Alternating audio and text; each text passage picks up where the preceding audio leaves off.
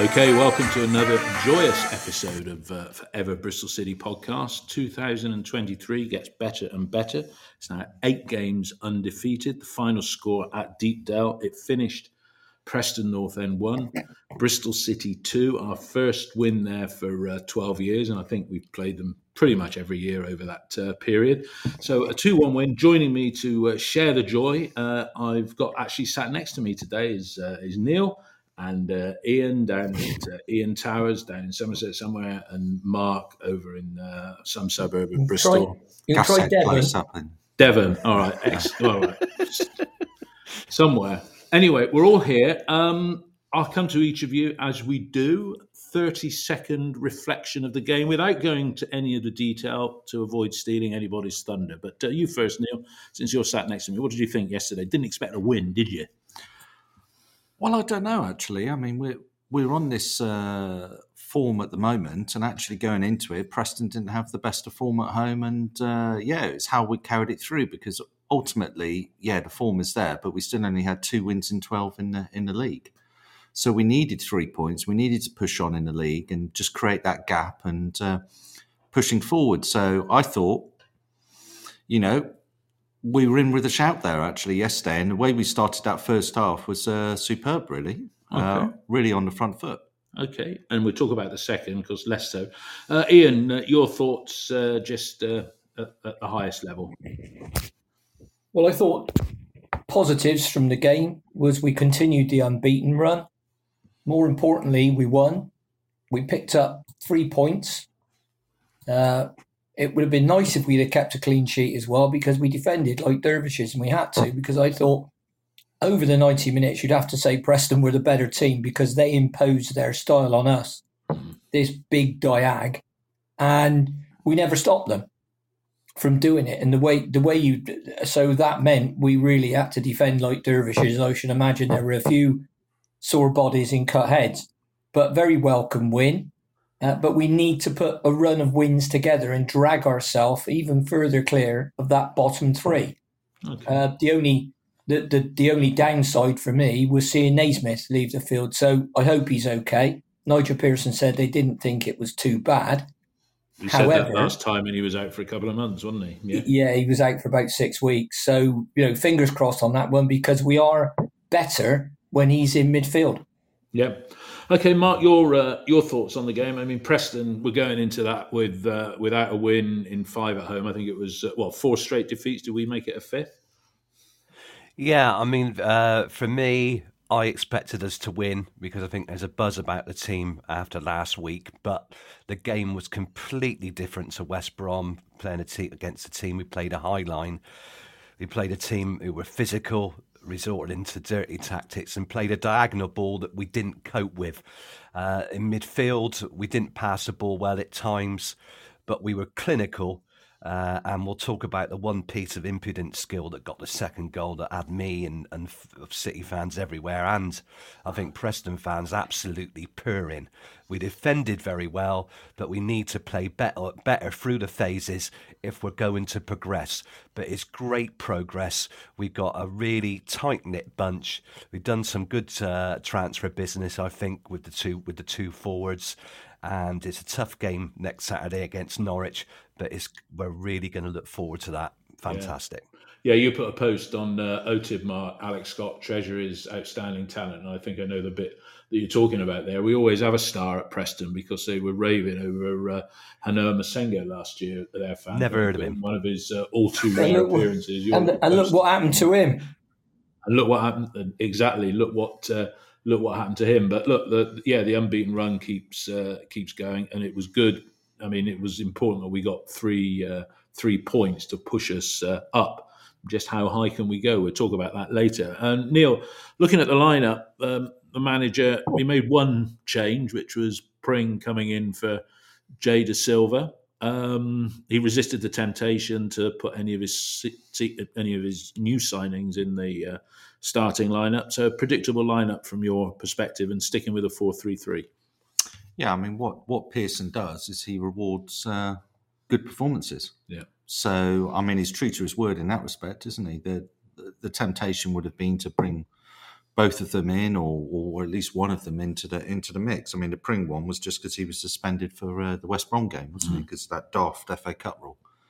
But yeah, I think he rewards performances, and actually the players know on the pitch that if they put in the performance, they're still going to be in the team. So that's the right sort of mentality to have, isn't it? Yeah, Ian, no surprises with the lineup, but strong bench. I mean, if you look at the names on there, I said on Twitter or somewhere that most of those would be first picks for any of the sides in the division without the benefit of parachute payments. Would you agree with that? No, absolutely not. But I replied to your tweet and said that no, it was exactly the team and the substitutes that I thought we'd had, because you're not going to change it after a performance like the one against West Brom. Apart from bringing Cam Pring back, it was a strong bench. It was much stronger than we've had lately. You know, you look down there and there were no kids there. Although I know the under-21s have got a big game today, but Pearson wouldn't have left any of them out the squad if he needed them. But no, it was no surprises, and if we go unchanged again versus Norwich, I think I'll be quite happy bunny. We just got to make sure that Cal's all right. Yeah, no, that's true. Mark, the Preston team, I mean, I think, you know, the other guys have said City team really picked itself, but they had, you know, they've had some mixed fortunes, and they've played the loan market. There's that lad Delap up front. They've got Ched Evans, less said about him, the better. And then Greg Cunningham, we'll talk about him later on. But, you know, they're just above us in the table. They're about 4 points ahead of us, and then they're being reported as 4 points off the playoff. But, you know, they've fashioned a side together under Ryan Lowe that, would you want to watch that every week, the way they play? I was surprised how little football they played, to be honest. They've also got Tom Cannon from Everton, I thought was quite useful on the left-hand side, and a guy called Fernandes from Manchester United who came on 8 minutes from the end. But it was just very direct with flick-ons from Delap and Ched Evans, and trying to put us under pressure, and we struggled a little bit with that at times. We didn't win a lot of second balls. If you know, last week we were winning virtually every second ball against one of the strongest teams in the division. Yesterday we found their physicality very difficult to deal with, but we played very well in defence.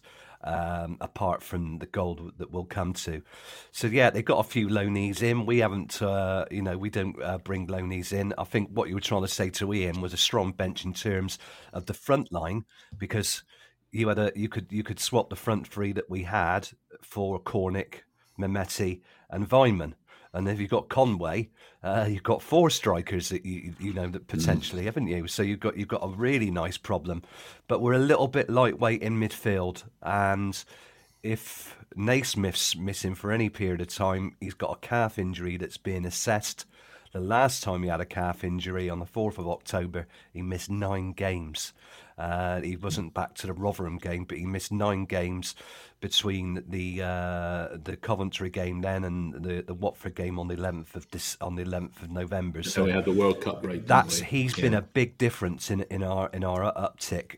Playing him in midfield, turning the ball over and playing those balls through and freeing up the likes of Alex Scott, so we would really miss his qualities there if he's out for any length of time. Yeah, you say we're lightweight in midfield, and I just want to stick on that point because Joe came on. He's a good substitute. I mean, Matty James, how did you think he played yesterday, Mark?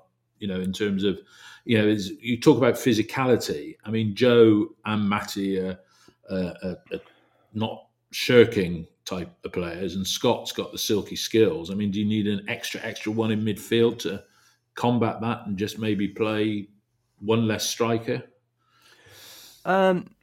I think it's just that if we want to play a 4-3-3, we don't have the personnel. I mean, we've loaned Dylan Kadji to Swindon. I think that's good to give him time, but it means we find margins with injuries, and we haven't seen Andy King. not even any substitute appearances. So you're not going to push Zach Viner out of defence as an auxiliary midfielder. Well, we'll talk about that later as well. He's made that his own. The shape of the side in the closing stages changed as well, didn't it? Yeah, but well, the midfield, I think the formation changes made a huge difference in the way that we play through the lines and the way that we're drilled, and we defend and attack as a team.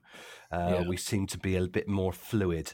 I just think yesterday we struggled with their physicality. Some of it was awful to watch, but we just lost a lot of second balls. That was a difference between this week and last week. Okay, that's something we need to sort out. And West Brom are a much better side than Preston. Neil, the goal that gave City a perfect start. It was James, the orchestrator. I think it was him that put it through. It might have been Naismith. I thought it was Naismith. Yeah, I stand corrected on that. Yeah. I'm glad you said that. How did you see the goal? It was opportunism by Sykes. Yeah. Opportunism. I think it was Robbie Brady for them. He's not a left back, is he? No. In any shape or form. Don't know what he was doing back there. Needs must, I'm sure, for Preston, but it's one of those horrible Stuart Pearce type moments, isn't it? Against San Marino all those years ago. Fair play to Sykes. I'm not his biggest fan. I know we've said previously on podcasts, outside his goals, in terms of his overall productivity to the team, but he took his opportunity and he took it well there. He read it, he gambled in a way in which sort of Semenyo in the past with his goals off his arse has done. And if you don't gamble, then you don't get those results, do you? No. Ian, we'd be disappointed if we conceded a goal like that, wouldn't we? Yeah, I think any team would. I mean, Robbie Brady is a great crosser of the ball, and he's a good player going forward, but that isn't his, defensive as a wing back isn't his best position. So I think, the first goal, yes, they made a mistake, but you've got to be there and you've got to be pressing and you've got to gamble on him making that mistake, which Sykes did, and he took it around the keeper very coolly and finished it. Good goal. Yeah.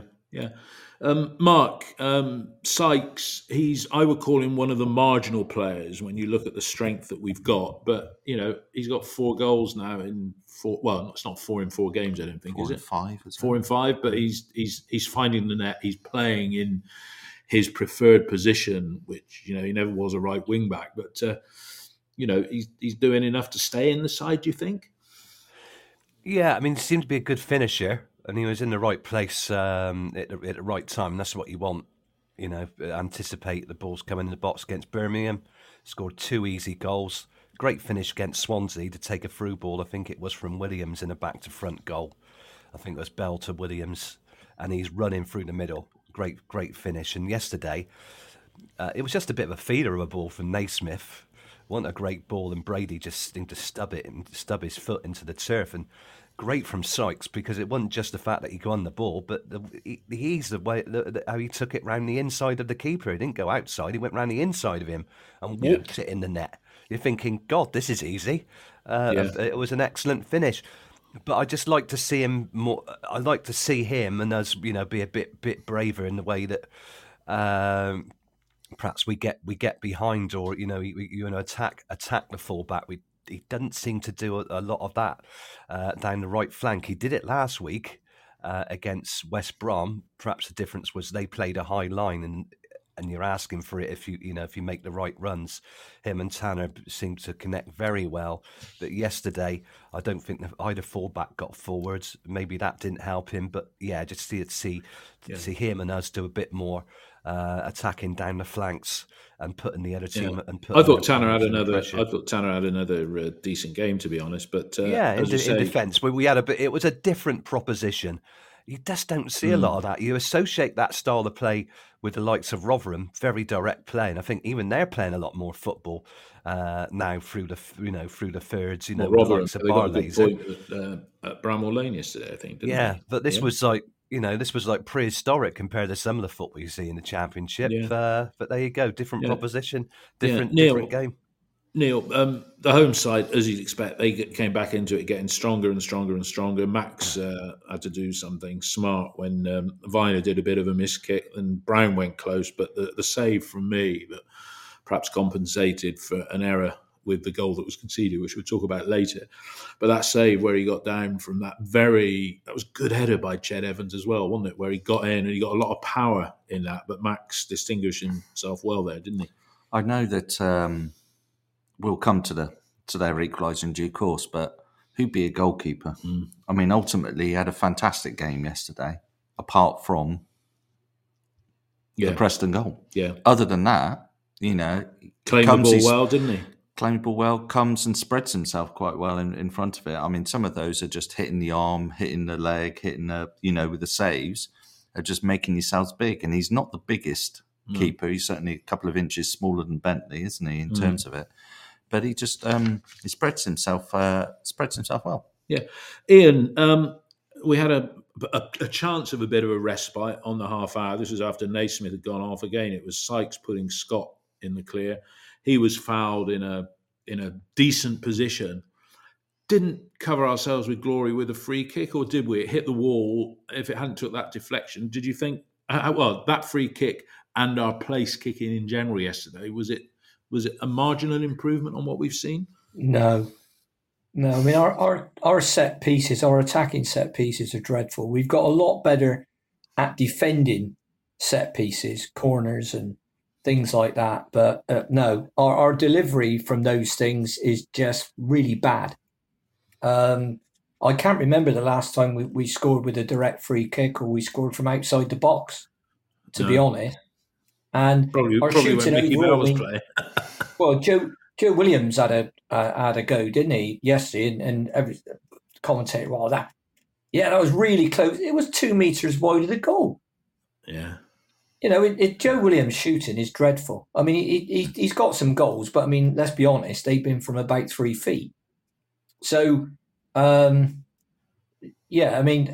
when you look at the team, we can play 100% better than we did yesterday.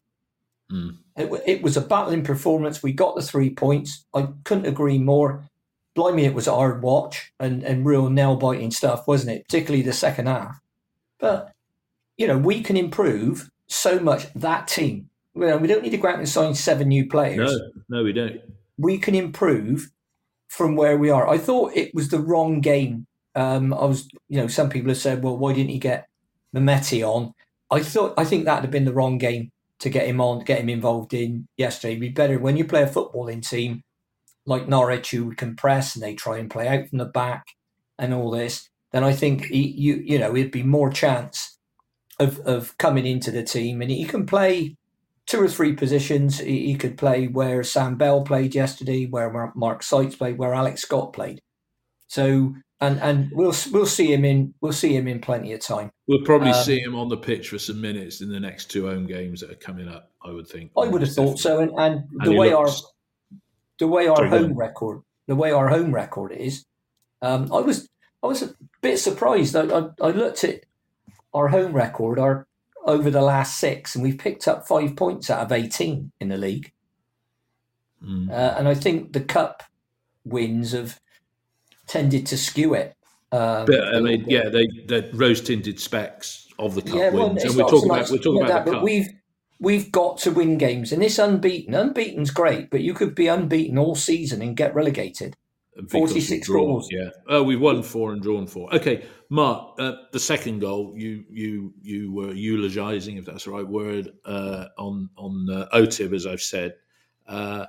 Take us through that goal, and I'll let the other chaps comment on it as well. But talk us through it in a manner that in other podcasts I've denied Ian because I've talked about it myself, and he said, "What can I say?" So over to you, Mark, for your detailed enjoyment of the goal. I mean, it wasn't scored by Scott, but over to you.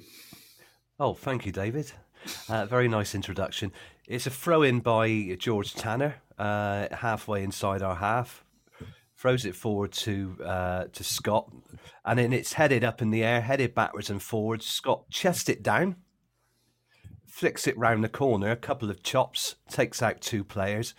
But he not only does that, dribbling away, he plays a slide rule pass right along the line to Wells, and he's behind Robbie Brady. So he's in acres of space, attacking the line, sweeps the ball across the box. Sam Bell's at the far post to knock it in. Absolutely brilliant counter-attacking goal. But the actual skills from Alex Scott are there to be treasured. The ball control, the vision. And he did something a little bit similar against Blackburn, where he was deep in his own half in the right channel, and he played the ball to Vyman. Although Vyman had to do a lot more, he had to kick the ball around a player to free up the space. But he not only, he chests the ball down, he plays the ball, flicks, like a Cruyff turn with the outside of his foot, stuck to the line, but the ability, not just the ability to get out of, to beat 2 players. Dribble past 2 players, but to play the ball so deftly down the line, 20-yard pass, you're just purring at that. And if you can protect him, in the middle of the pitch with 2 good, 2 midfield players are doing their work, like we saw against West Brom last week, where Naismith was turning the ball over and freeing up the space for Alex, where he's playing a little bit further forward, he'll run riot. Every game's a little bit different, but that is just there to be treasured. It was beautiful to watch. Lovely. Yeah. Neil, that goal came at the perfect time as well, didn't it? Because we'd been...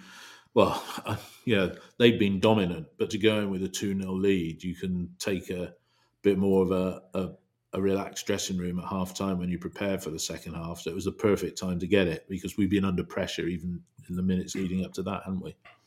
Yeah, I mean, one of the impressive things about Scott's passing is that he actually reads where the person is running.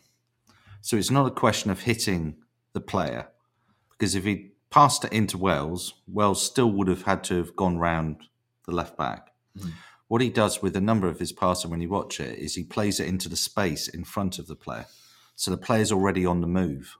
Yeah. He does this a number of times. He reads it in a similar way to De Bruyne. When you see De Bruyne hit the pass, he can see the run, he can see the movement, and he can judge the pace on the ball to the degree that the person doesn't have to break their stride and doesn't have to take their run. He's only 19, isn't he? But that was and that's the impressive element. You're buying potential, but there can't be too many players of his ilk at 19 in the Championship. And if you were watching that, you'd be thinking, the easy thing in that situation is to play the easy ball. He doesn't always play the easy ball. Sometimes, there are some games where he doesn't have great games. And he gave the ball away a few times yesterday as well, didn't he? People eulogise about Alex Scott, but we've seen games this season where he's not been great. No, I agree with that. But that's what you get with youth. But when he is on his game, you see a player, don't you? Well, you see somebody that probably could be worth 25 million to a Premiership, because basically, look, if you lost yesterday, they're going down. So they played. They're a Championship side in waiting that have just used some of their parachute money to get Semenyo now in the hope of goals. Yeah? I think with Scott, I think the Man City game is huge for him. It's an opportunity for him to play against Premiership players and to demonstrate how he would cope. And I'm sure that there would be a number of scouts out there or a number of teams out there that are like, oh, that's interesting. Putting Alex Scott up against Premiership quality players. Let's see how he does against the champions in that. But it was his 10th booking yesterday, wasn't it? Yeah, possibly. No, it's 9th. It was his 9th. Was it his 9th? Yeah, it's his 9th. So he's one off, isn't he? Yeah. Is he one off? But he won't want to. He's either got to get booked the next game and miss Wigan or whatever, because he won't want to miss a Man City game. Two match. He won't miss the Man City game unless, I think Dave Fevs has come up with this on OTIB. I think only if he gets sent off, it won't. Is it a 2-match ban for 10 bookings? But league only. It should be. I think it's standalone in the cup competitions, unless he gets a straight red. I think that's what Dave was saying. So if he gets a yellow mark, we hook him as within about 5 minutes. Then that's what we're saying. Yeah. Yeah, I mean, I think he. I mean, it's likely. Law of averages says he. I don't know when. There's usually a moratorium, isn't there, in March? If you, last few probably the last dozen games. So, all right, law of averages says he's probably going to miss a game, unfortunately. In the past, you can talk about the past, but also Sam Bell. I mean, you said it, I said it too. About 6 weeks ago, we were saying he looked like a little boy playing in man's football, but he's got another goal, another accomplished finish. Your thoughts on Scott and Bell? Because while he keeps on like that, he ain't going to get left out the side, is he? Sam's a goal scorer and he needs chances. If he gets chances, he'll score. I said last week he's a better finisher than Antoine Semenyo will ever be.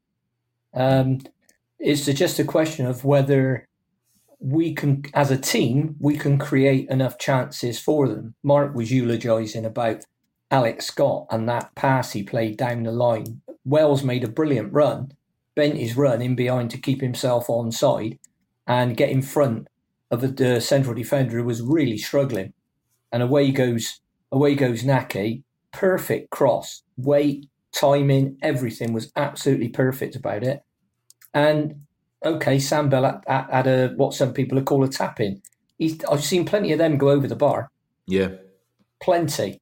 So, but the game yesterday wasn't the best use of Sam's talents because he's pacey. I think we need to get him into the middle more. For example, against Norwich, we need to play that 4-1-3-2 formation. So he's in there with Naki, and we can get balls in between in behind them and in between their defenders, and Sam can make the diagonal run onto the straight ball and vice versa. And I think that is where you utilise him in best. He's not the biggest, he's not the best defender. He'll get stuck in, but on that dropping back into the left-hand side, he's not going to give you perhaps the value there that Antoine would because he was much bigger and stronger. And probably, I won't say he's as quick as Sam, but Antoine's he's plenty quick enough. Yeah. So that game yesterday didn't, and Pearson said the same after the game. He called it an ugly game, and I totally agree with him.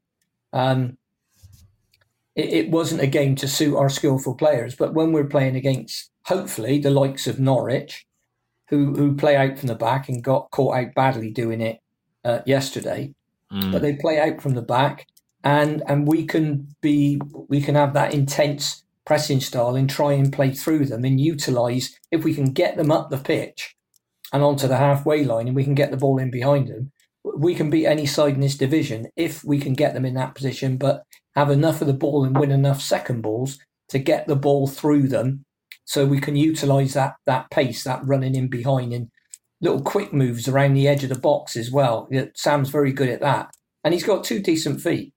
So, yeah, I'm very, very pleased for both of them. And it's nice to see, against West Brom, our goals were scored by a 19-year-old and an 18-year-old. And that's, as I've said many a time, my dream is, 11 Bristolians playing in the Premier League.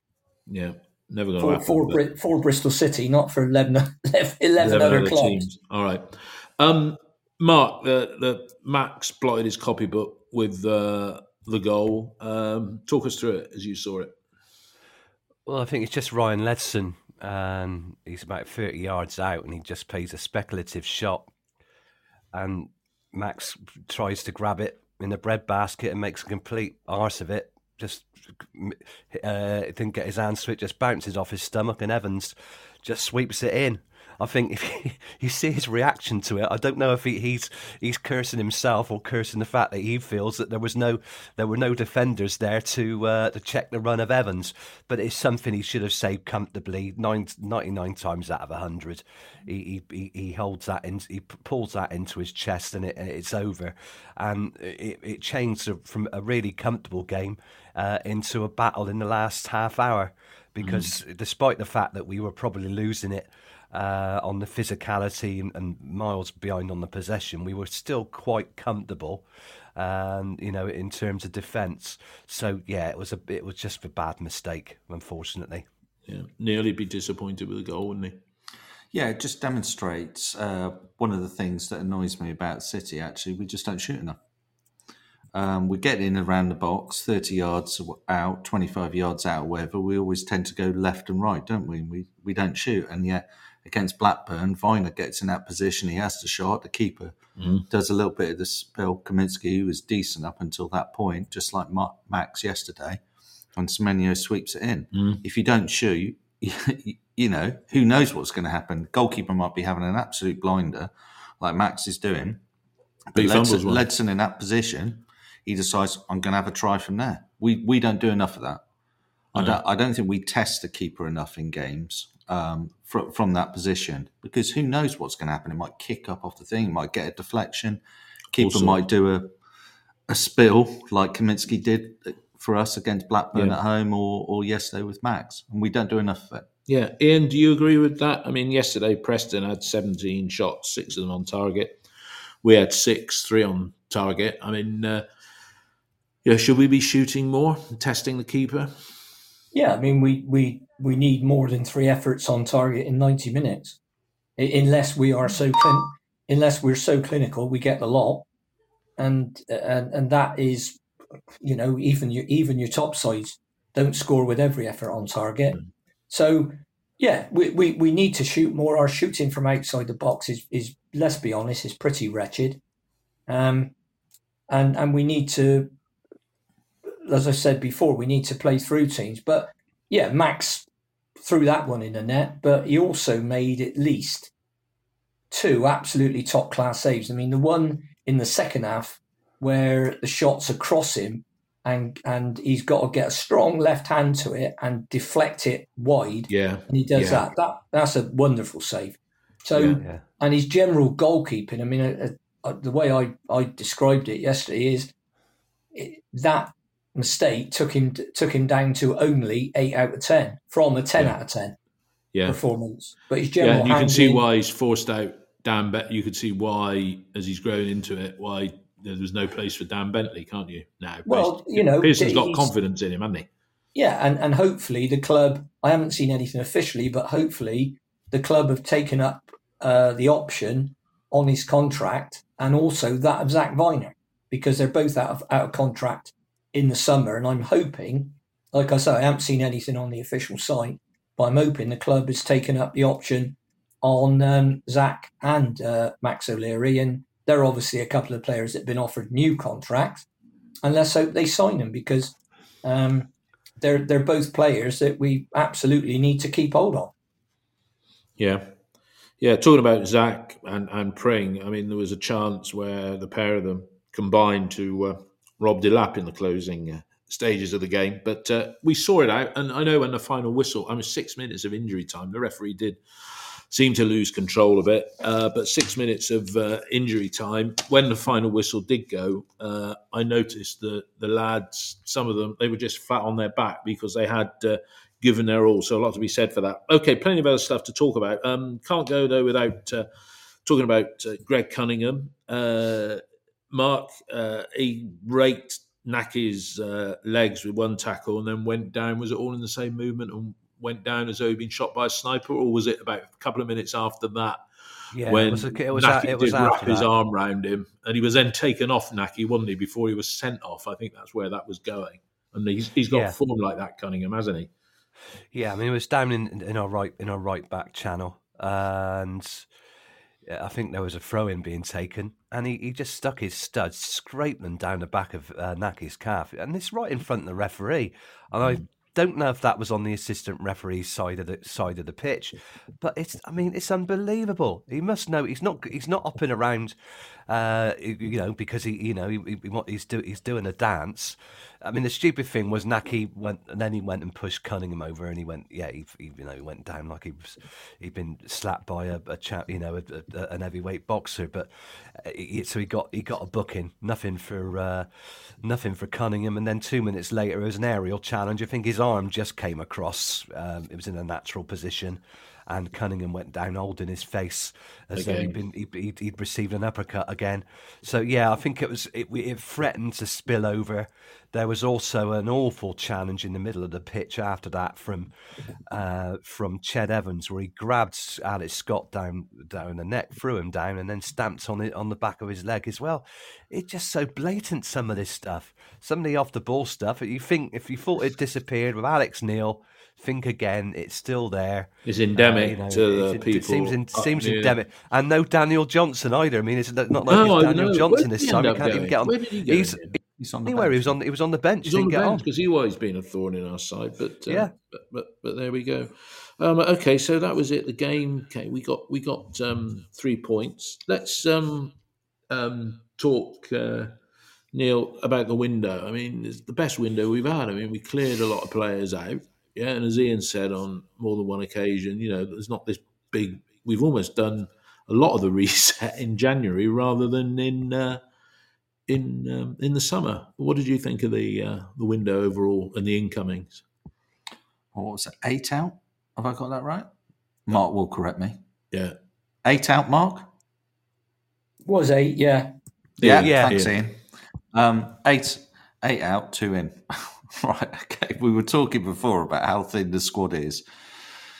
Yeah. Well, 3 in because you got it was Haken, 3 Mehmeti. in. Yeah, no. Is that the right pronunciation? Mehmeti. Yeah. We'll go with it for the moment. Yeah, I got that right. Good. I call him Anis. Yeah. Yeah. Cornick, As in, not Connick. Cornick. Yes. Yeah. As in Harry Connick. Yeah, I think it's Harry. COR, isn't it? Yeah. Yeah. Anis Ariblis, hopefully. Yeah. Well, we bought 2 players in. I think the Mehmeti one was interesting, wasn't it? The Cornick one makes sense. I think the Curry and O'Brien that they were linked for, obviously that was something they were looking at for the summer. And then they find themselves in a situation where, because Antoine's gone, bring it forward, not unlike the Cornick situation, which obviously was with Naismith last summer. So I think the 3 of them, and probably the Mehmeti one, I was quite surprised about the Mehmeti one, though, the fact that, Alexander, the new CEO, was at Wickham, he would have been aware, but then the agent would have been aware of that buyout clause and put it around to quite a few clubs. And it's interesting that nobody else got into that advanced stage that we did. When it came out, and then they were saying, a few journalists said, "Oh, now there's a few other clubs in," and I thought, well, hopefully we've got such an advanced stage, and fortunately we had, that it was never an option that we had a pick of 3 or 4 clubs. We are light, but the players that have gone weren't going to play, were they? No. So it's hardly as if they were in the 18, hardly as if they were on, well, other than Bentley, obviously. But they weren't on a bench. And, of course, if Curry had come in, we would have got – De Silva would have gone as well. Yeah, because he was going to go so, to was it Birmingham or Coventry I think we've done it. We've obviously taken a hit on financially on Close and Martin coming to that mutual because, even if it's mutual agreement, realistically, it's still probably about 80% of what they were going to have anyway. Well, what would you say that's cost us? Because they're contracted to the end of June, so that's call it 20 weeks. Call it 20 weeks, and the combined wages of those two, 15 grand, probably more than that. The combined around that sort of mark. Call it 20. It's cost us between 300,000 and 400,000 quid, I would say, to pay off those 2 contracts. Yeah, but it's stuff that you would have budgeted anyway. But by doing it, you've. But they're out. They're not going to feature. Martin. So I'm quite surprised that nobody's come and picked Martin up. I was going to say that as well.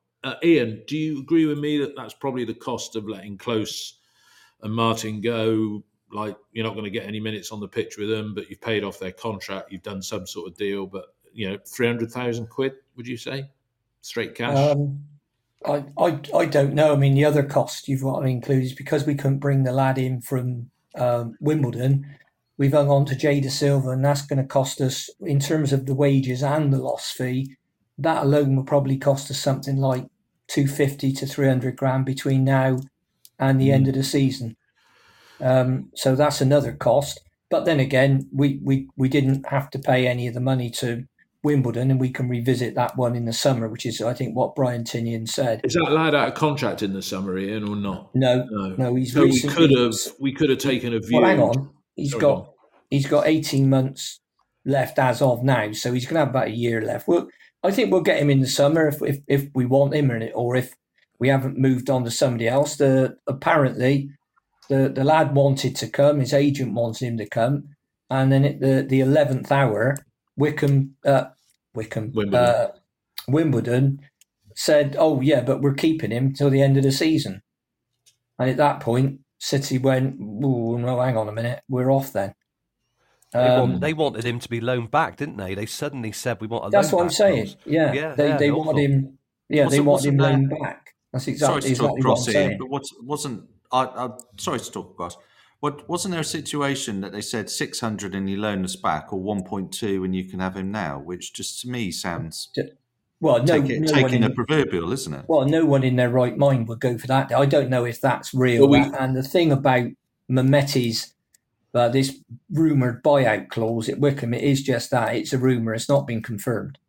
So, I mean, I think it likely, I would think we may pay up to $1 million, but up to's are two of the world's largest words, because up to 40 million can be as little, well, I say as little in football terms, as little as 15 million up front and the rest over 4 years. Yeah. So we just need to. I was pleased with the signings. I think if we'd have got the centre back and the left back in, it would have been a 10 out of 10. Would have been window. perfect. As it is, I'm giving it a cautious 7. Yeah, Ian, just on that with the player, and if he'd have come in, then Jay would have gone. Yeah. He would have come in on a lower wage than Jay, probably half the wages that's Jay. But if Jay had gone to, I can't remember whether it was Cov or Birmingham, would he have gone, and would we have got a fee, or was it you have him for nothing? And no, the deal was that we'd get the same as we got with Bentley. Wolves nominal. They call it nominal, but nominal can be 100, 200,000 to a Premier League club. Yeah. So I think it would have been. What's in it for Jay? Would he have moved for this if he'd have gone to Cov? He'd have got a contract, wouldn't he? Yeah, but he wouldn't have got the money that we were paying. I think we still. Well, he's not going to get the money that we were paying him. No, because don't forget, if he'd have gone to Coventry, he'd have got a signing on fee, and he'd have probably signed a 3.5-year contract. Okay. All right. The only reason why I asked that question is that we could have. Yeah. It would be nice to, okay. You just said, or somebody said that Wimbledon said, "Yeah, we want him now. It's 1.2 million." Yeah, well, you're not taking our pants down anymore, guys. But if you said $1 million at the 11th hour, and then Jay goes and everything, and then because we save a bit on Jay, and we've got the fee, which we were going to spend anyway, because we're not going to get him any cheaper in the summer, are we? Dave. That's exactly the point I'm making. That Jay Dasilva not going out, I don't think it's going to affect us from a football perspective, because he's a perfectly good left back. Yeah. So it won't affect us from a football perspective. The thing about, if you double your offer, you can have him now. Is that true? Doesn't sound true to me, and I don't think anybody in their right mind would do that. Well, that probably wasn't trying it on. Well, he won't be anything like £1 million in the summer. He's a 4th division left back, for Christ's sake. I mean, I think we paid about up to 400 for George Tanner, and he's another George Tanner. So, and the thing that bothers me when people come in from League Two, and please God that it doesn't happen if we do sign the lad, is they get injured because their level of fitness is nowhere near ours. Yeah, and that just shows the gap, doesn't it? Yeah. Well, you've seen it with Tanner. Double hamstring, did 2 hamstrings, and you saw it with you've seen it now with Kane Wilson done his knee. Yeah. So I don't think that's a coincidence. I mean, the step up from League Two, it doesn't seem so bad. League One up to the Championship, but League Two up to the Championship, especially for young players, I think it's an absolutely mammoth step. Yeah, no, definitely. Mark, I guess you're happy with the window as well, so we don't want to dwell on that too much. But in a word, the window, Ian gave it a cautious 7. What would you give the window from your perspective? Ins and outs, on balance, look at the total thing. I think I agree with Ian. It'd be interesting to see what Mehmeti does. 29. He's obviously the championship- maverick, isn't he? Yeah, I would well, say, he made looking at 29 championship appearances 2 seasons ago when they were there, scored 3 goals. This season he's got 9 goals and 3 assists. That's pretty decent return. 22 years old, plenty of potential there. Apparently he's an exceptional trainer. So let's hope he's able to settle down and hit the ground running, and it'll be exciting to see his development because at the moment, we're not moving at a massive pace, but things are moving forward. We got the chance, we got some momentum, and next Saturday's going to show us where we are as a team, I think. Yeah. And I'll come back about team for next Saturday as well in a moment, but sticking with you, Mark, the draw, number 13, Bristol City will play Manchester, whatever their number was, Manchester City. What did you think when you heard that? I was excited. I thought that's fantastic. I think from an unfortunate point of view, I want us to get in the 6th round, and this is the most difficult tie that because they're the favourites to win it with Arsenal out, and they play a strong team. Whatever. Pep Guardiola is known for wanting to win every competition he's in.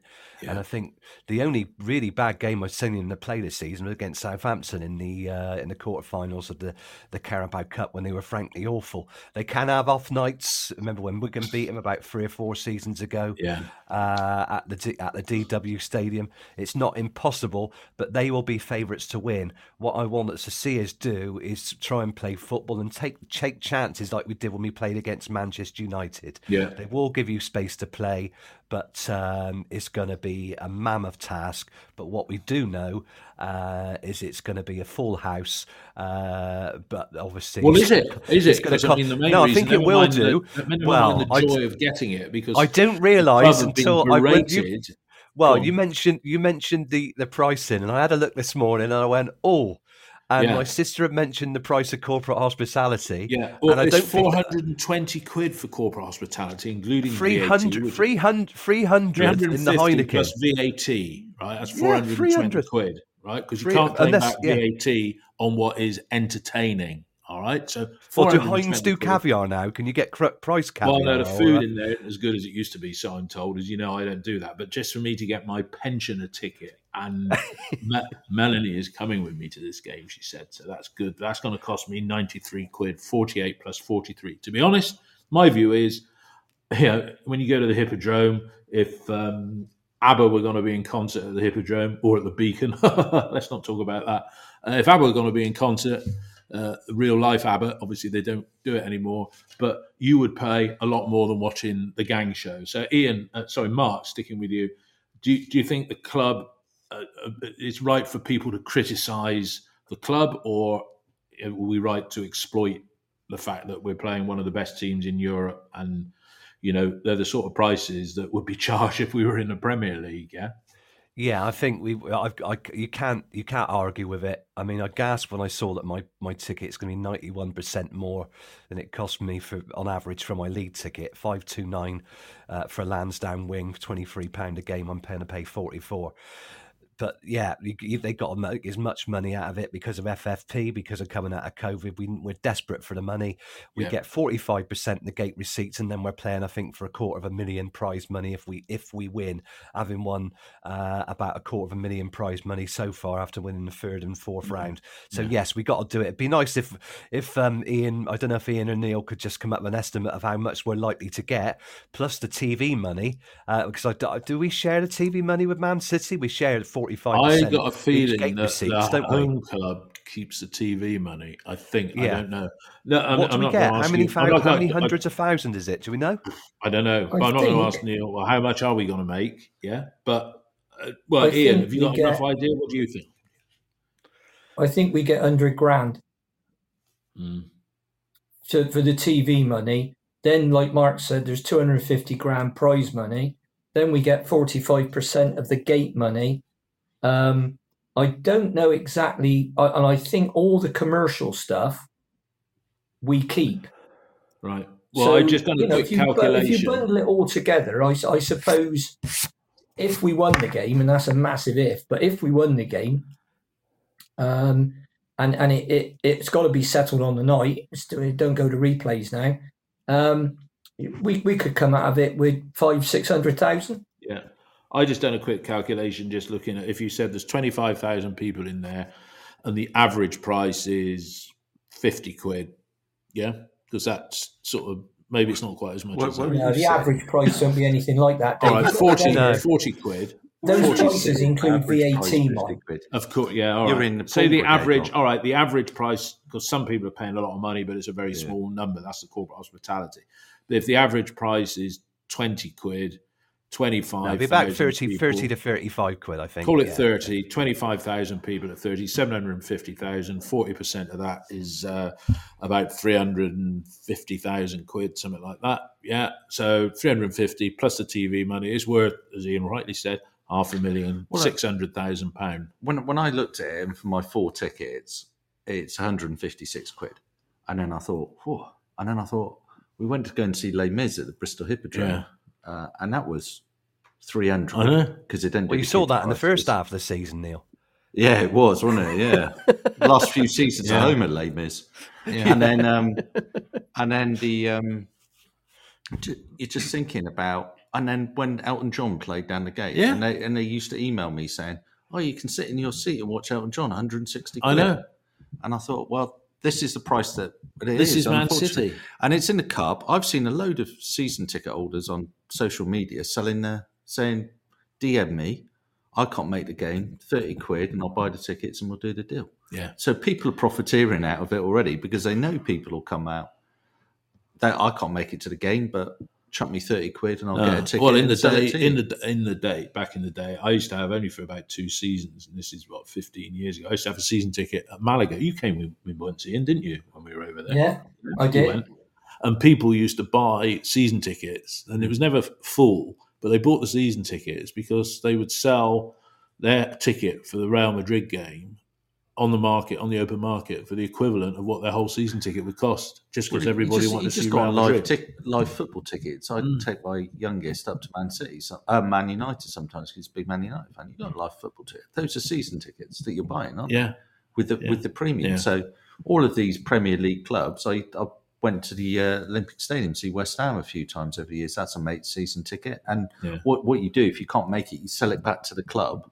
Yeah. The club pay you X amount of money and then puts it on resale itself. Yeah, well, I've done my Jess Park as well on somebody's drive, and I got in there, and I bet they cancel it like 48 hours before and screw me over, but I got it for £4.50. So anybody who's listening, if you don't do Just Park and you're fed up with paying extortionate prices, get the Just Park app on your phone, but don't park anywhere near Blackwood Close or whatever it's called, because I got a few little places up there that I use, or by the flats that are where the bowling alley You're used to screwed be. now, aren't you? You're screwed now. Yeah, everybody's going to get Just Park. Just one thing, David. Yeah. Aren't we going to have a full allocation of 27 for that? No, I used but we never. It'd be nice for 27,000. I don't think, Mark. Just a point, and to Ian, you know the new disabled sections that have come in. Vaguely, Other people probably the Lansdowne, from my position in E32, looking across, I think we've lost some seating in the Lansdowne with the new there, and I think on the Dolman side as well. So I don't think our actual capacity is 27k anymore. Well, we'll see. We'll see. It never was for football. About 25 and a half because of segregation. Yeah, but I think the only time we had 27 was against, we've had it for the Manchester United and Man City. Wasn't that like 26 and a half or something like that? Yeah, it's never going to be 27. We had that game against Birmingham at the end of the season 5 years or 6 years ago now, and that was the biggest league crowd. And then you got the 2 Manchester games that we had. They put the new disabled sections in, haven't they? At the front of one question I've got to ask you, Ian, when you come up from Axminster in Devon, bearing in mind we've got this green football thing, are you going to get on the train and come up on the train to reduce your carbon footprint? No. Why? Look, where did that come from?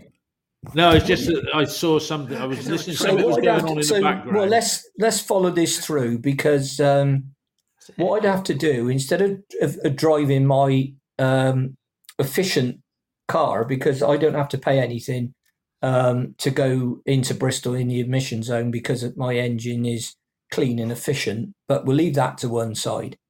I'd have to take a train. I'd probably have to get from Axminster somehow into... I'd probably have to go to Exeter or Taunton, then get another train up to Bristol, bearing in mind, and this is assuming that there's no strikes. Then I'd have to get from Temple Meads to Ashton Gate on... I've done that loads of times, but I'm not doing it now. No. And then I'd have to get back. Now, then they said, oh, well, what you could do when this new Portishead line is, it takes you almost right into the ground. Fantastic. Yeah. So what time's the last one back? Well, we don't know. So, well, if I want to go out after the game, let's say I want to go out and see some friends and have something to eat after the game. You have got some friends in Ian. That some people on a podcast will be glad to know that. Well, no, I have. And I only pay them a small amount of money to be my friend. But no, I mean, it's just totally inconvenient. And it's like when they say, "Well, share your car with 4 other." What have I got to do? Like go around Axminster and try to pick up 4 people who want to go and see the City play. I know people. Yeah, I'd take a loudhailer, Ian. I think that would help. People, just shout out the window. I know people with season tickets who live in Bristol who don't go to to a lot of the home games for reasons best known to themselves because they've just been fed up with it. They'll be back. They'll be coming back now. They'll be coming. Well, back we don't we ever hope so? Their ticket. Also, it's going to be a great evening. But between now and then, we got some matches to get out the way. Now, the next two... Just very quickly. Go on. I just looked back at those 2 attendances from Man City and Man United, and I was surprised. So sorry about that. 26,003 for the Man City game and 26,088 for the Man United game. So it wasn't quite full capacity. And have a look back for that Birmingham City game when Harry Redknapp and Steve Cottrell were in charge, and we didn't show up on the day, and we lost 1-0, and it kept Birmingham up. Have a look at that while we're talking. All right. Right, the next, I said the sequence of games starting with Preston, which was Preston away, Norwich home, Wigan home. I thought draw, win would be acceptable, yeah? And we started with a win, so we're 2 points ahead of that. Norwich got gubbed 3-0 at home to Burnley. It's not going to be an easy game next week, Neil, is it? And we'd take a draw now for that, wouldn't we? Well, Norwich are one of those. No. Oh, what? Wave the white flag, David. Wave the white flag. Oh, no. Yeah. I think... No, I'm trying to balance this. I'm going to say something else in a minute. I thought you were going to use that annoying. It's a free ride type thing. There, it's a free hit. It's a free hit because we beat Preston yesterday. God, I hate that. Yeah. Right. So I'm going to go into meltdown. Actually, I wrote it off the other week. To be fair, when we looked at that, the next 3 games, I said that it would be a home. I thought it'd be an away win. So yeah, I thought that. But yeah, carry on. Oh, you thought, Neil? What did you? All right. Well, next week against Norwich, not easy, but yeah, not easy. But I'm looking at them at the moment. They're in 10th. Yeah, they're on 6 points. 10th. Are they? Yeah. 10th, 29 games, 42 points. We're only 6 points behind Norwich. Norwich have lost 1-2 beforehand, then lost. God, blimey! Look at their form. Jesus, just going through their form at the moment. Awful. All right, but okay. But anyway, with it, they're there, aren't they? Well, new manager Wagner. Sometimes you bring a manager in, like Corcoran's done at West Brom, got them playing straight away in a way that they want, and all the rest of it like that. Other times, a new manager can come in with the different ideas and all the rest of it, and the team have to adapt to the way they're playing. They are an annoying team in the sense that the parachute payments, probably more than any club I can think of, enables them to keep their Premiership squad together, add 1 or 2, and then go straight up again, and then just bounce between the 2 divisions. So they just annoy me on that basis. But they're down in 10th. Right? Yeah, I think. Apologies, Neil. My Sports Mole championship table hasn't updated because of the Millwall Sunderland game, which took them both above them, didn't they? Sorry about that. Ian, go on. You said no is a game. You agree it's a game we can win? Yeah. Yeah, we've got to start winning games, particularly home games. All right. Okay. I mean, so Norwich's record away is good. They've picked up 4 wins from their last 6, but they lost the other 2. Now, our home record is dreadful. take out the cup games, is dreadful. And we've won 1 out the last 6. Drew 2, lost 3. So you would say, what's a likely result? Given the overall, that's home and away form of the club. And you might say, well, sounds like it could be a draw, really. Bristol City are playing a bit better. Norwich aren't in great form, but they've got the new manager, David Wagner, bounce. So, but I wouldn't sit down and say, oh, well, we take a point now. I mean, no. I mean, Christ, they're, like Neil said, they're 10th in the division. They're 4 points above us. They're nothing special. Okay. All right, so they've lost the same number of games, which is a weird thing, isn't it? They've lost the number of games per week. Let's start being a bit... All right, let's be a bit bullish. All right, let's be uber bullish. Better, and let's get stuck into them like we did against West Brom and beat them.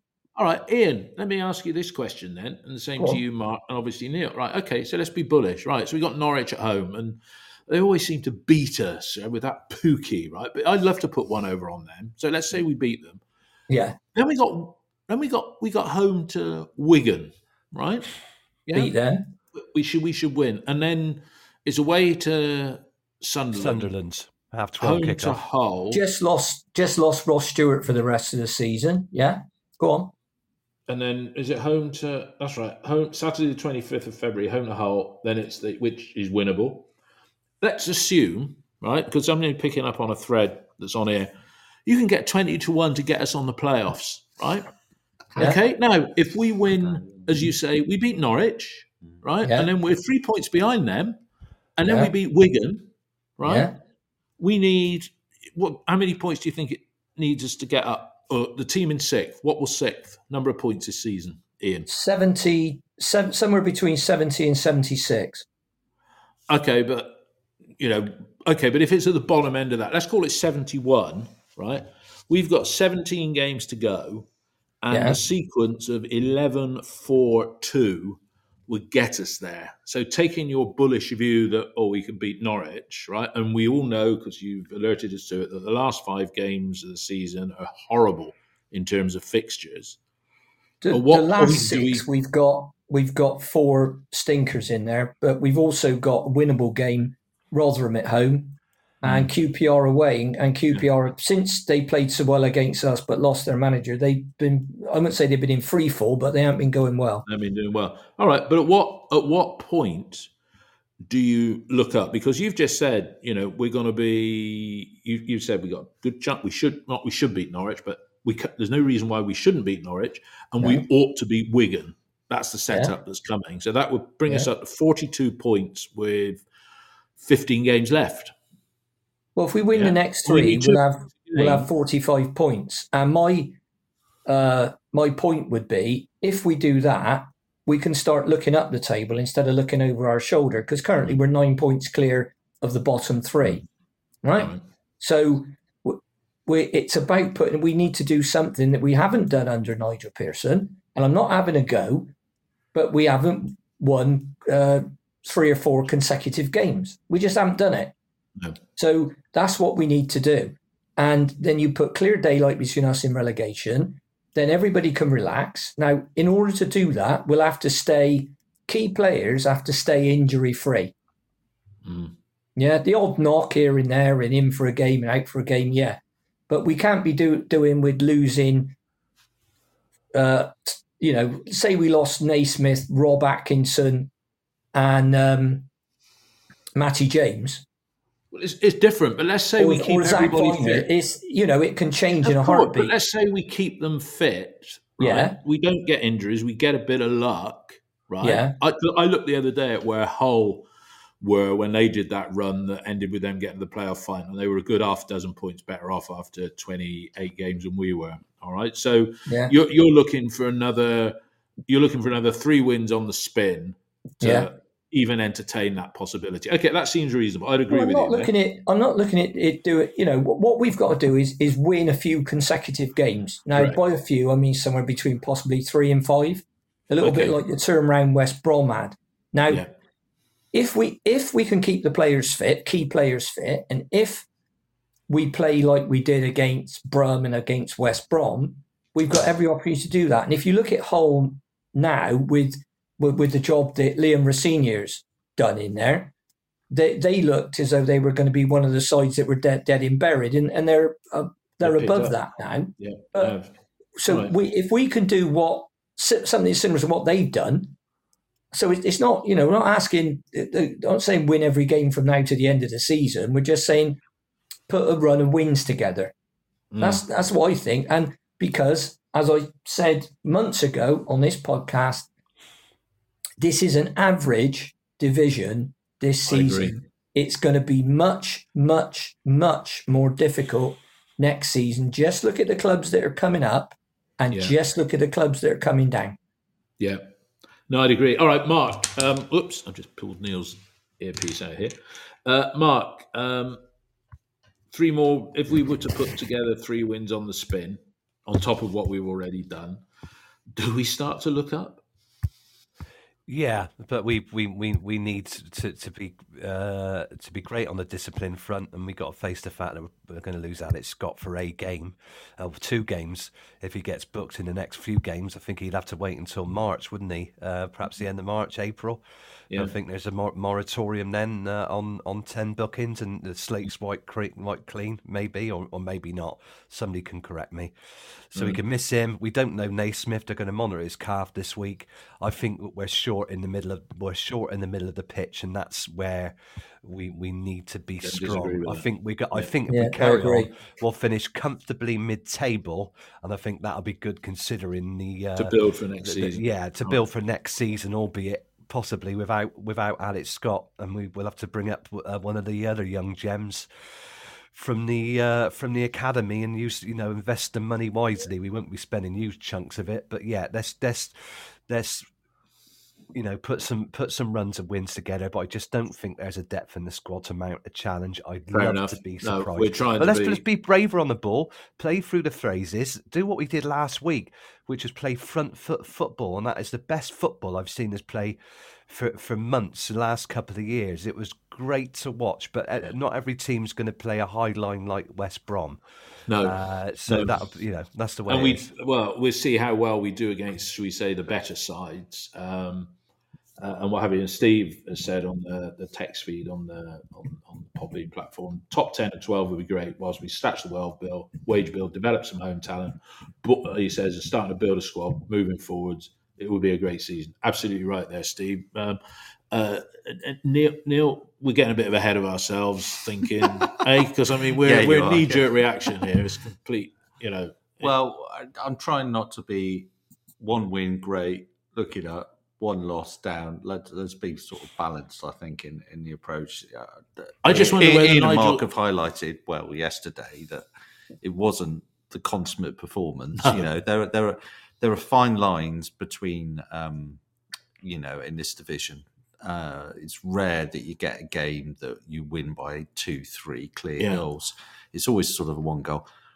The main thing for me yesterday was the win rather than a draw. Getting 2-0 up, if they'd have come back and we'd only gone away with a point yesterday, that would have been gutting. Annoying.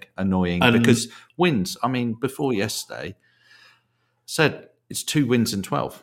In the league, wins in the league is the main priority. The cup, fantastic, great for everybody to look forward to.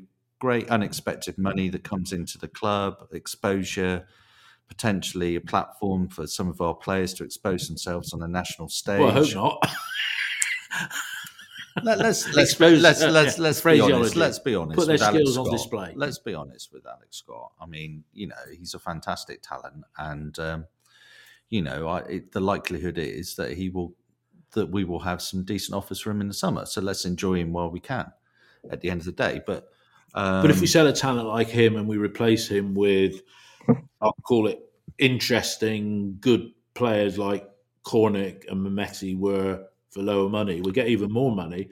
We're in a very good position. I'm going to check what whether Nigel's got form in the closing stages of the season, because that season he kept Leicester up, which preceded the season that they won the title, because he left that summer. I wonder whether he's done a 15-match sequence at the end with maybe one. Yeah, he had a hell of a run with Leicester at the end of the season, and that's the only reason they stayed up. Yeah, so he might have a bit of form there. And look, we'd have a bit of momentum. My only worry is, and it's just reflecting back on yesterday's game, that Thomas Callas did come on, and yes, he did some powerful headed clearances, but for the very closing stages of that game, we went back to a 5. Somebody correct me here, but I think we did. No, we did. Callas, with Callas, Viner in the middle, and Atkinson, and then obviously Pring wing back, and Sykes was the one who dropped back. And you could say, well, that was the right way to play out the game. But I just hope, that the way we've played is because we've switched to that 4-3-3. Well, I think the Naismith injury, Ian very well highlighted earlier on. Naismith, when you see him and you break him down, what he's bringing into the midfield, he's bringing in the tackling element into the midfield that perhaps James doesn't sort of bring. But he also has the ability to turn the ball around quickly. And to do the passes through. Yeah, not all of them will come up, but he does turn around the ball and those through passes quite quickly. And I think we will miss that if he's out for any prolonged period of time. I mean, I think the thing as well, if we have this good sequence coming up, and then let's say we draw at Sunderland and we beat Hull, which is winning 4 out of the next 5, I think. Yeah, and then we got the Man City game, which is quickly followed on the Saturday by Cardiff away. And if we do have that run of game, that sequence in the next 4 or 5 league games, beating Man City would be great. But we don't want the players sort of taking their eyes off the fact that there could be a bigger prize, which 2 weeks ago was sort of far. Sorry, I'm just dreaming here. I mean, again, Steve, picking up on what Steve said, the next season, really looking forward to it. If we still got Scott and what have you, and he said, I think times are really bright and entertaining terms at least, and it's time to enjoy. And I think you've got to agree with that we do appear to have turned a corner. Nigel's equalled his best ever run of 8 games without defeat, because somebody corrected me. It was 8 at the start of this season. If we can get something against Norwich, 9, Wigan, 10, double figure, undefeated. Mark Carter, where are you on Twitter? I wonder what Nigel's win percentage is if you take his second year in charge, which started February last year, round to now. I think that would be far more respectable. And whilst we have been critical of him on here, the stuff that he's done is being done in a planned and measured way and everything like that, which augurs well for the future. Hang on, wait a minute. You're talking about it's a little bit like when people say, well, trusting Quarantine crashed the economy. But if you take it from a point where the economy was at an all-time low, we actually grew. Well, yeah, we'd have to, wouldn't we? No, you can't make up the stats. You've got to look at, if you look at Pearson's overall record, it's still poor, right? And I've got it in front of me if you want it, but I've done it ad nauseum. If you look at his record this year, it's still quite, I'd say average to poor. So that's why I'm saying we've got to win these games, because this is an average division. And with the ability that we've got in the team, we should be able to. So before we all start congratulating ourselves, patting ourselves on the back, and circle jerking in the Winterstoke Road car park, just look at the actual facts. Let's go down. If we can beat Norwich next week and play like we did against West Brom, then I'm going to start thinking, wow, we can do something here. And we can still do something because the divisions are tight. As people say, well, don't be negative. I'm not being negative. I'm saying win games and get up the table and get in the playoffs. Yeah. Do that. But no, we're Bristol City. We don't want to go too fast. That's what Mark Ashton said. Wouldn't it be bloody terrible if we got in the Premier League? Oh my God, I'd stop going. Yeah. Wouldn't it be terrible if we got in the Premier League? Why don't we start thinking? Look at the change in atmosphere since a lot of the singing chaps have gone into the old Block A of the Dolmen. Yeah. Much better. Yeah. Let's raise the roof down there. Let's make Ashton Gate a fortress.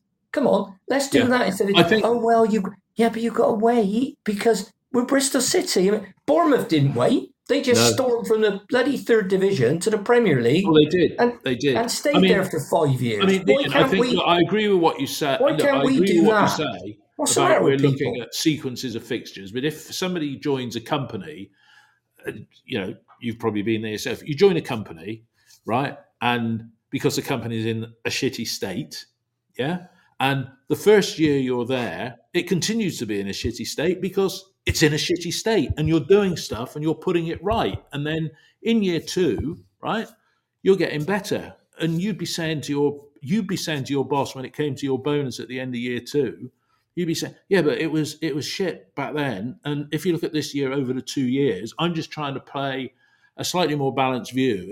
And as somebody said on here, Steve, some good comments from you on the post. What about the overall job he's done?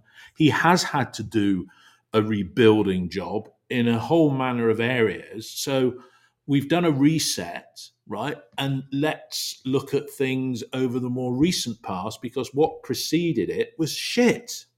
I think 90% of chief executives, chairmen, he would have gone by now. Yeah. He'd have gone at Christmas time, wouldn't he? Well, look at Kolo Toure, 59 days. The third longest, isn't he? The third longest serving manager in a championship at the moment. Could even be second now, Neil, because I think the bloke at Swansea's toast, Russell Martin. Yeah, they lost, didn't they? Yeah, look, I mean, if Pearson, let's say this season we're safe and we're in the championship, and he's brought in 14 signings already. Some of them are already gone. But let's say in the summer we have a bit of a reset. It's not going to be a huge reset unless people like Max O'Leary and Zach Viner leave, and why would they? Or we sell players big. I'm talking about selling Scotty for 25 million or something. Let's say, but let's say he brings in 4 or 5 more. He's then got 20 of his own players. That's almost 2 teams, right? So at that point, you can say, right, this is my squad, my team, and this season, we're going to go for it, right? We want to get promoted. Yeah. Right? Now, then, if he does, he's proved his point, and he can say, well, thank God Steve Lansdowne didn't get rid of me, because look where we are now, and look, we've got a proper club, it's making money, it's established. And look, we're now going to go into the Premier League on an even footing or something like that. And please God, that happens in my lifetime. Yeah. Right? But you've got to go from you can only go from where you are. Now you can say, are we going to do better than we did last year? Well, with the time in the season left, you're hoping we can do better than 17-18, aren't you? Right now. And that would be an improvement. And if you said what if we finished 16th, it had been improvement. But then it's a question of how much of an improvement. And I know it's been done against the background of cost cutting and all the rest of it. But we need to keep that momentum going. And my only fear at the moment is that we have got a small squad, and we have got to keep key players fit. Naismith being one of them. Yeah. Okay. No, you're right there. Look, I mean, it's good times. It's good times, and thanks to everybody who's listened. It's better times. Better times. I'm not sure it's good times. It's better. No, you're right. That's right. Better times. Yeah. I mean, just very, very briefly, I'll put my 2 pence in, and Ian's right. The whole of Pearson's reign has been, we set our expectations very low, and they couldn't have been made much lower, because we bobbed along like a submarine way down beneath the surface, and the perform has been pretty poor. It's picked up. We got players off the wage bill now, so there's no reason why we can't improve. And I think the great thing for me is that the players that we bringing in players through the academy that have done very well. Tommy Conway was a breakout star this season. We thought, then he got injured. Then Sam Bell, if he continues this form and a natural finisher, then there's no reason why now that Nigel Pearson and the City side can step on and finish comfortably mid-table. And I think most fans would be satisfied with that. Totally. No, they totally would. All right. When you said bobbing along like a submarine, for some bizarre reason, then Mark, I thought of that, not Yellow Submarine, but I thought of that other Beatles song of the era, "The Octopus's Garden," if you can remember that one. But, yeah. There we go. That won't be our theme. That won't be our theme music. Look, thanks everybody who's listening and our regular cohort of downloaders through the week. Really encouraging what we're getting. So thanks a lot for that. Goodbye, everybody. Have a great week, and we'll be back recording on Sunday morning next week, reflecting on Norwich City away. Thanks a lot, everybody, for listening. Home. And Home. Ian, Mark, I'm and gonna Neil, be thank you. Home. Yeah. I'm going to God be bless at home everybody. tonight. Norwich Bye. home. You Yeah. can go to Bye-bye, Carrow everyone. Road if you want. God bless Take us, care. everyone. Bye. Bye-bye. Happy today. Gonna put my cares in a whistle. Blow them all away. What if I've been unlucky? Really, I ain't got a thing. There's a time I always feel happy as a king. When the red robin comes bobbing along, along. There'll be no more sobbing when he starts throbbing his old sweet song. Oh, wake up, you sleepyhead. Get up, get out of bed. Cheer up, the sun is red. Live, love, laugh and be happy. What if I've been blue? Now I'm walking through fields of flowers. Rain may glisten, but still I listen for hours and hours. I'm just a kid again, doing what I did again, singing a song. When the red robins are bobbing along.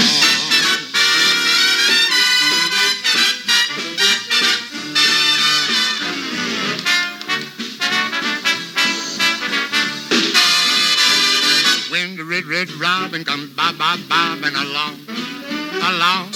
There'll be no more sobbing when he starts throbbing his old sweet song. Oh, wake up, you sleepyhead. Get up, get out of bed. Cheer up, the sun is red. Live, love, laugh and be happy. What if I've been blue? Now I'm walking through fields of flowers. Rain may glisten, but still I listen for hours and hours. I'm just a kid again, doing what I did again, singing a song. When the red robin starts bobbing along.